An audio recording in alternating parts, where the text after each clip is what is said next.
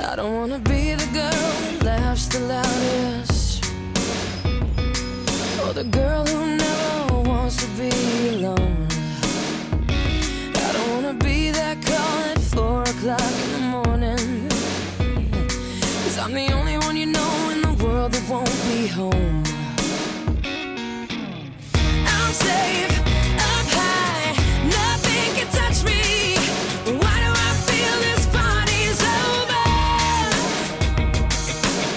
No pain inside, you're my protection. But how do I feel this good sober? How do I feel this good sober? This is Sober in the City. Real life, real addiction, real recovery. Call in now from all over the USA. 1-800-SOBER-05. Welcome back. Here's your on-air sponsor, Debbie Strand.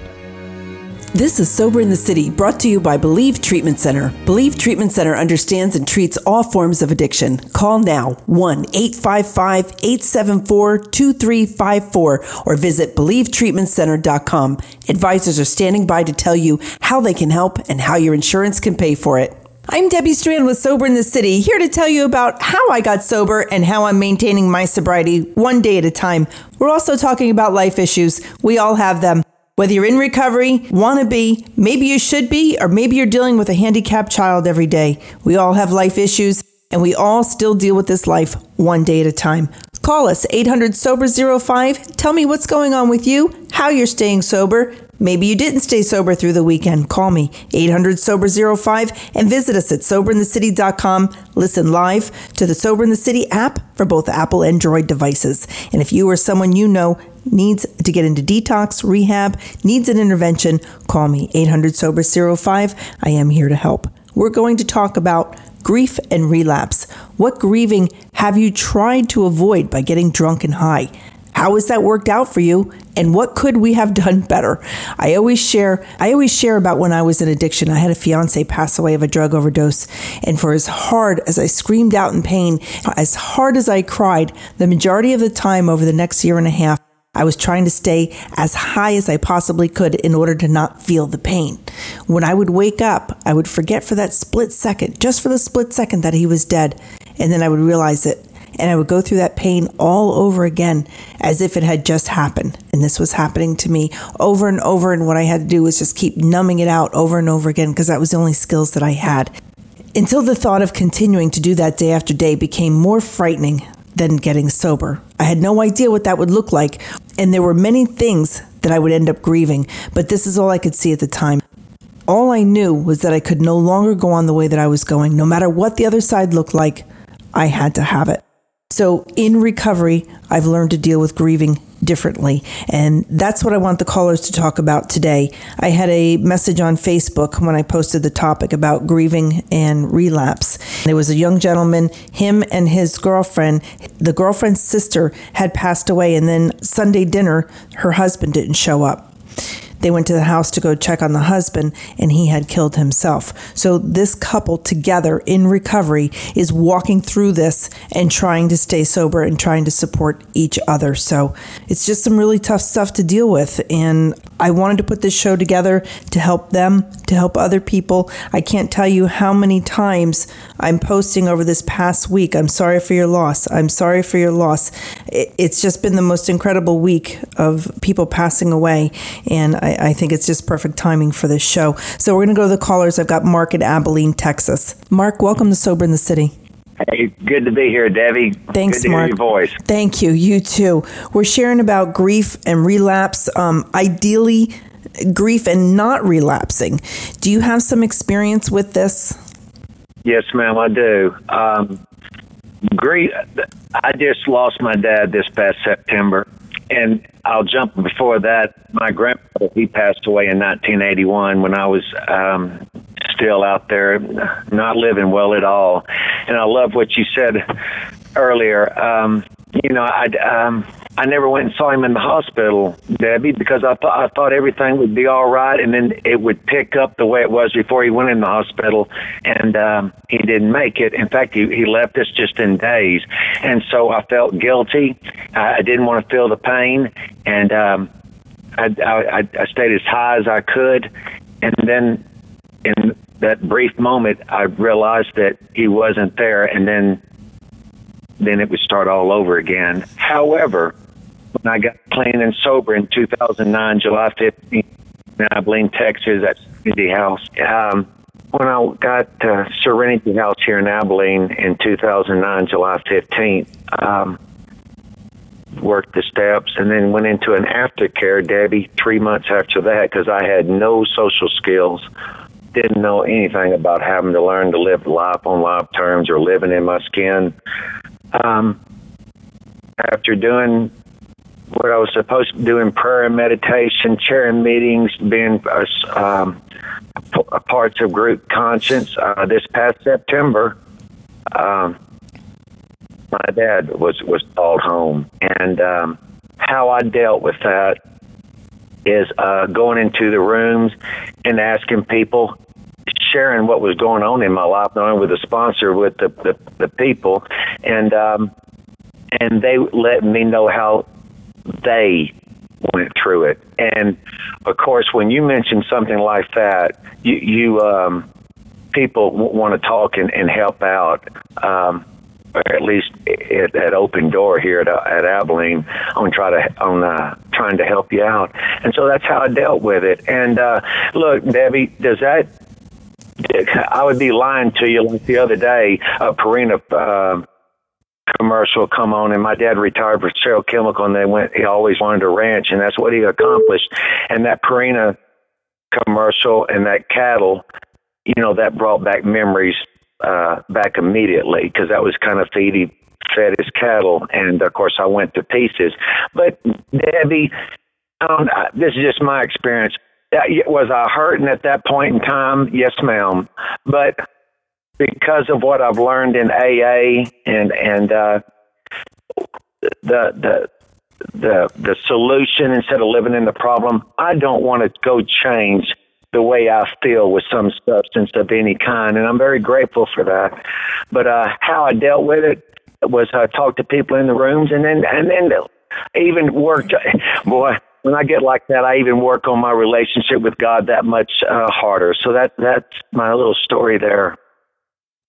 How do you feel the difference was when your grandfather passed away and when your father passed away? Were you able to table that pain by staying high, or was it there anyway? Debbie, I was so that my grandfather taught me how to fish, and we were close. I grew up in Deer Park, which is on the southeast side of Houston, and Liberty, Texas, where they live, wasn't an hour drive away. And he was actually brought to Methodist Hospital, where I was born, in Houston, because of his kidneys. It was a rare kidney disease, and so to be only that close to him, and to be with three sisters, wasn't raised with any brothers. Everybody went and saw him, except me. I felt so guilty about that when he passed away, I just couldn't cope. So I was a horrible mess then. So no, I couldn't. I did not want to. Guilt was eating me up, and then the loss of my grandfather just. I went into a million little pieces, and it was a long time, Deb, before I got over that. And really what it is for, I forgave myself for that.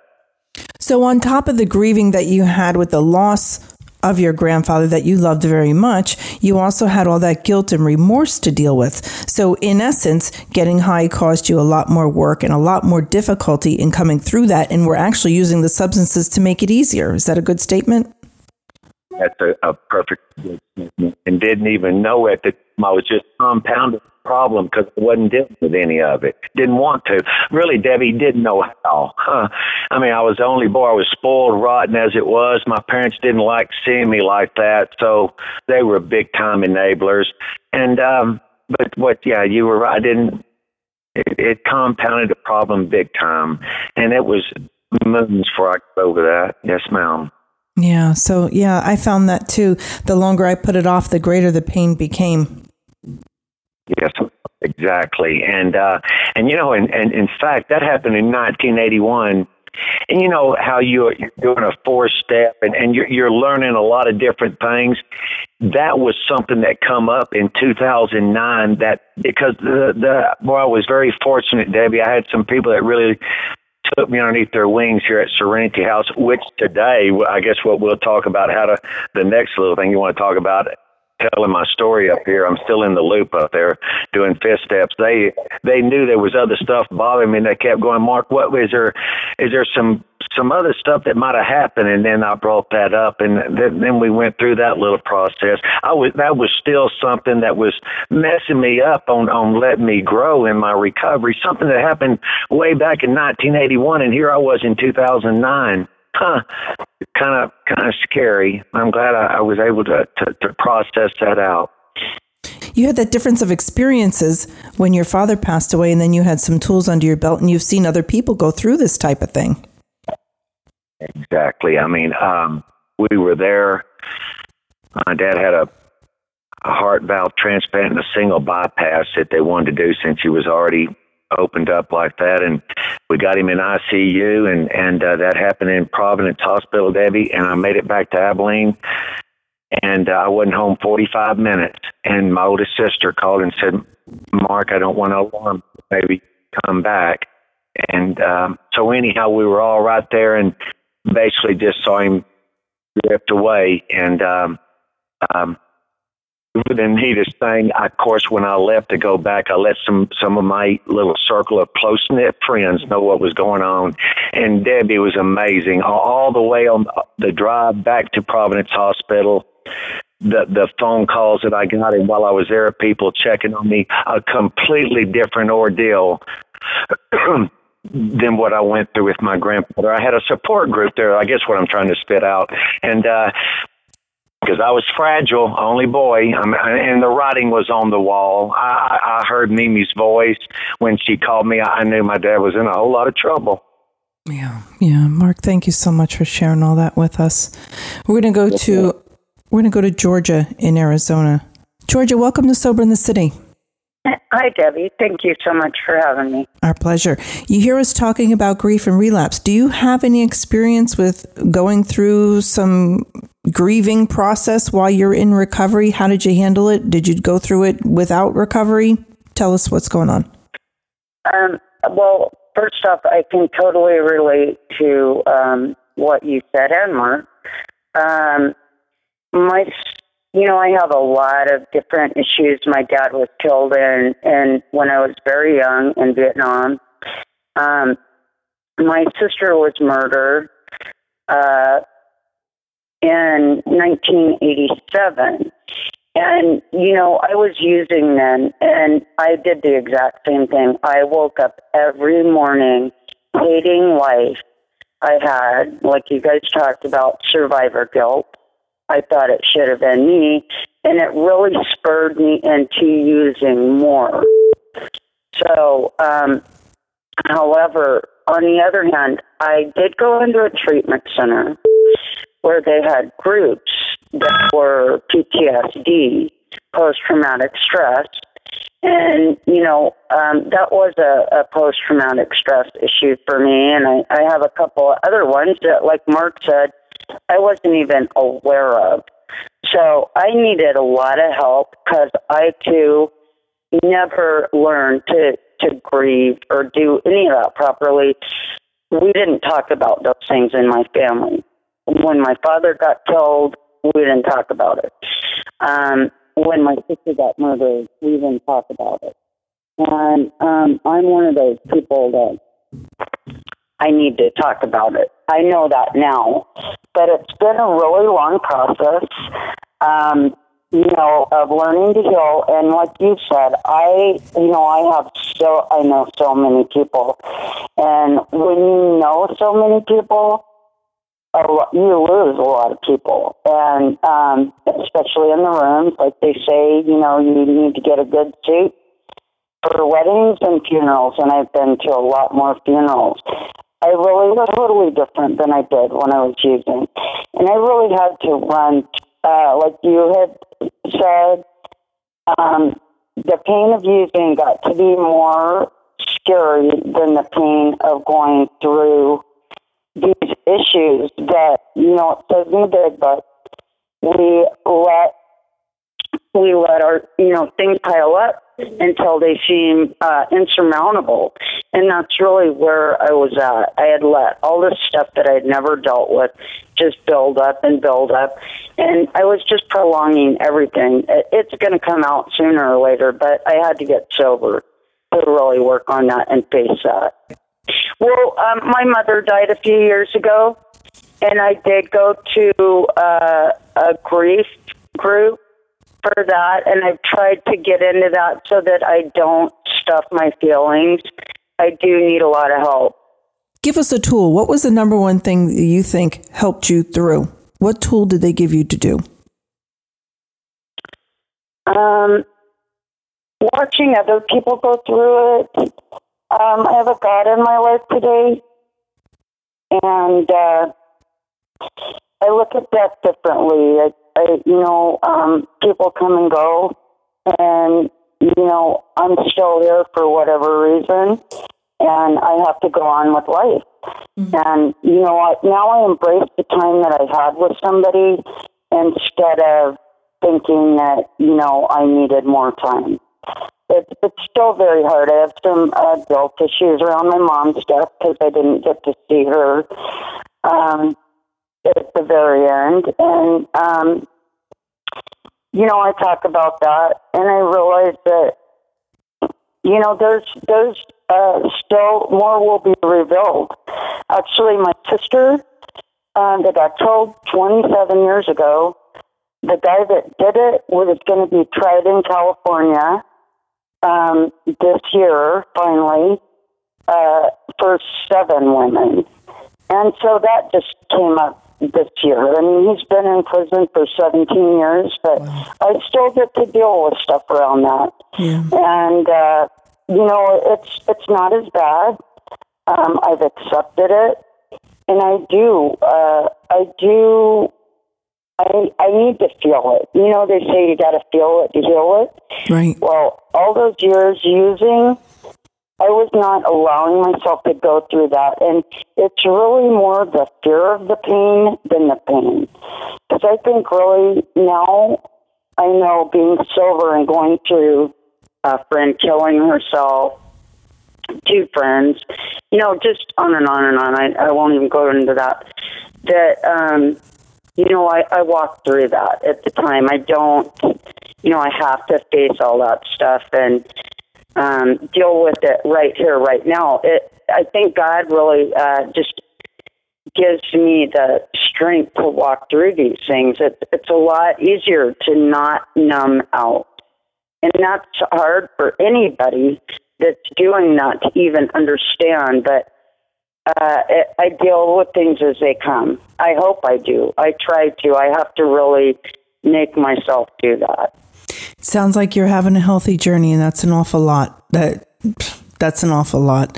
We're going to go to Andrea in Tulsa, Oklahoma. Welcome to Sober in the City, Andrea. Thank you. I really am getting a lot out of what I've heard. It's a tough topic today. I'm having a hard time with it and thinking about a lot of the grief and people that I've lost, and none of this is easy. Can you share your experience, and hopefully you have some tools that you've used to stay sober through these situations that you can share with other people? Maybe they can relate to what you've been through and do what you did to stay sober through it. Hopefully you did. Yeah, definitely. Back in 2004, I should say I've been sober since July 5th, 1986.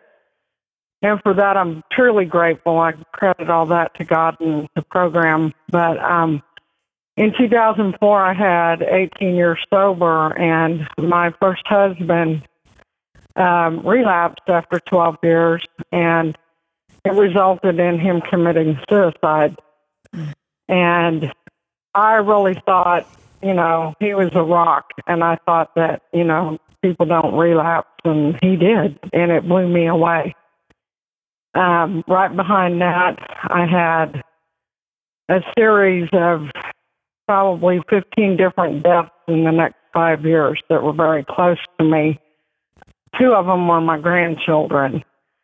And some people in recovery, then just some random ones. I had a friend that was driving down the road and choked to death on a granola bar. Another young man I knew, 21, choked to death on an apple at home in his apartment. So it wasn't like somebody dying from a long death like cancer or something. It was just random. And it blew me away. And I had so much death going on that it was like a never-ending tsunami of grief. And I could not, it's like I was trying to get up over the wave long enough to catch my breath, and I would get slammed back down under the wave. And the only thing that held me together was my sponsor, a close network of friends in AA, and I don't mean acquaintances who pat you on the back and tell you, oh, you know, hang in there, it'll be okay. I mean the ones that you can call at 3 a.m. when you're falling apart and there's nowhere to go. And I had a handful of them. And those people carried me literally through. When the most devastating moment that I remember in my life and my recovery is when I watched my grandson die.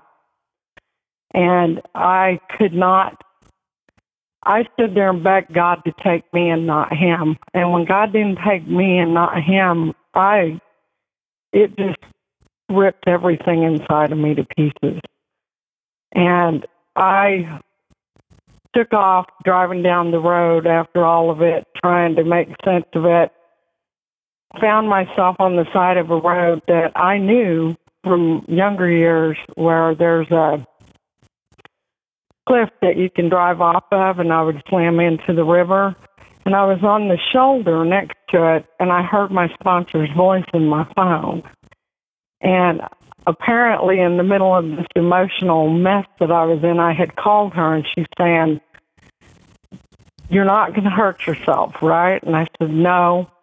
Apparently I had called her. I was so emotionally messed up. It was almost like an emotional blackout. I didn't relapse at all, but I was just so mentally and emotionally wrecked out by then. If I had not had my sponsor on the end of the phone, if she hadn't picked the phone up, I probably wouldn't be here today, because I know the road that I was driving down. I was going to go drive over that cliff. And it's not that I wanted to use. I didn't want to use. I just wanted the pain to stop. And there had been so many people dying around me that I couldn't stop to grieve, much less think. And I did not need people telling me, well, there's 5 steps to the grief process. I didn't need people telling me what I should be feeling. I didn't need people telling me, sorry for your loss. I just needed someone there, whether it was 2 a.m, whether it was just to come over and sit and say nothing to me because I didn't know how to verbalize anything, whatever. I just needed someone there physically, or even on the end of the phone. And that's what my sponsor gave me, and that's what a close-knit group of friends that I had built up over the years in support did for me. What I learned through all that is grief has no timeline. There are days that I get up today and something will remind me of my grandson, and I just burst into tears. That was back in 2008. This is 2014. Some people would say, well, you should be over that already. Well, who says? Who wrote the book on grief? You know, nobody has the right to judge how I grieve. Tools that I've used, AA, my meetings, my sponsor, definitely my relationship with God. I'm an artist and a poet, so I write poetry, I have a blog, I paint, draw, whatever it is that I can release this grief or whatever feelings I'm having, I do. The other thing that I've found is the best way to ride through the feelings I'm having, not get over them, but ride through them, is to reach out to, for example, my other grandchildren who are living and need someone. So I learned that from my recovery, to be of service. Sometimes being of service isn't just sitting in a meeting and talking to other alcoholics. Sometimes it's being of service to the people in my family. So those kinds of things have helped me to walk through it.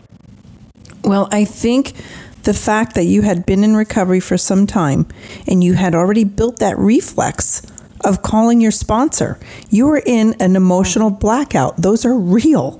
You are not present and you are not in your right mind. And your reflex, your instant reaction was to get that sponsor on the phone. And I can totally relate to what you were talking about when I was going through this with my fiance dying, that I just wanted somebody there. They didn't have to talk. They didn't have to try to fix it. They didn't have to look for the right words to say. They just needed to be present. I just needed another human being sitting in the same room as me. And if they couldn't be there, to just be on that phone line and just sit there and not say anything. Just somebody was present. Somebody was there with me. You related to that, yes? Yeah, definitely. Most recently, in January of this year, my fiance's sister died due to an overdose. And I had tried to 12-step her, and it just, knowing what I know and what I've been through, just being able to walk through it, there's no amount of words that I could say to anybody in a family when they've lost someone, but just being able to be there, be present, and be able to, like, wash the dishes because nobody's interested in them. Do that 'cause, no. you're emotionally devastated to the point you can't think straight. So just to do the little things for them and to be able to give back that way, because I know what that feels like. To help them function, absolutely. And so important that in your earlier recovery you had built all those resources and had all those people around you so that you were ready for something when it came up. Okay, Mark, Georgia, and Andrea, thank you so much for sharing everything that you did, and I'm so sorry for your grandfather, your father, your sister, husband, grandkids, friends. I mean, Jesus, the loss just never stops. Sober in the City will be right back, and just because you don't know what's on the other side does not mean that it's not a good thing. We'll be right back. Are you a suffering addict or alcoholic? Is someone you know struggling with this disease? Let the Freedom from Addiction Foundation assist you with our acclaimed intervention and recovery coaching services. For a very affordable fee, we can set up and perform on-site interventions, ongoing treatment supervision, and personalized recovery and life coaching services. We are local, we are a nonprofit group, and we can work within your financial parameters by accepting most major credit cards and working with or without your insurance. Call today, 1-877-876-2329. 1-877-876-2329. Again, that's 1-877-876-2329. Are you a suffering addict or alcoholic? Is someone you know struggling with this disease? Recovery starts with one phone call. Call the Freedom from Addiction Foundation today, 877-876-2329. At Believe Treatment Center, we understand. We understand you are struggling. That's why our treatment nourishes mind, body, and spirit. We understand that recovery works differently for everyone. That's why we designed individual treatment programs specifically for you. At Believe Treatment Center, we understand that it's not easy. That's why we offer a comprehensive scope of services including nutrition, massage, chiropractic, and aftercare for you and even for your family. Believe Treatment Center is a 12-step friendly, state-of-the-art facility located in gorgeous Palm Beach County, Florida. We are experts in all types of addiction and recovery, and we are proud sponsors of Sober in the City. To find out more about our program and how your insurance may cover your treatment, call us today at 1-855-874-2354. That's 855-874-2354. 1-855-874-2354. Or visit BelieveTreatmentCenter.com. Believe Treatment Center. We understand. Young people everywhere are making a difference. Special Olympics has changed my life so dramatically. It's helped me a lot to be fearless, in the real world. My friends I've made through Special Olympics are the best people I've ever met in my life. I truly realize that what I'm doing is for a great cause. And it's not about disabilities, but it's about celebrating their abilities. I've made a difference. Now it's your turn to make a difference. Get involved at SpecialOlympics.org.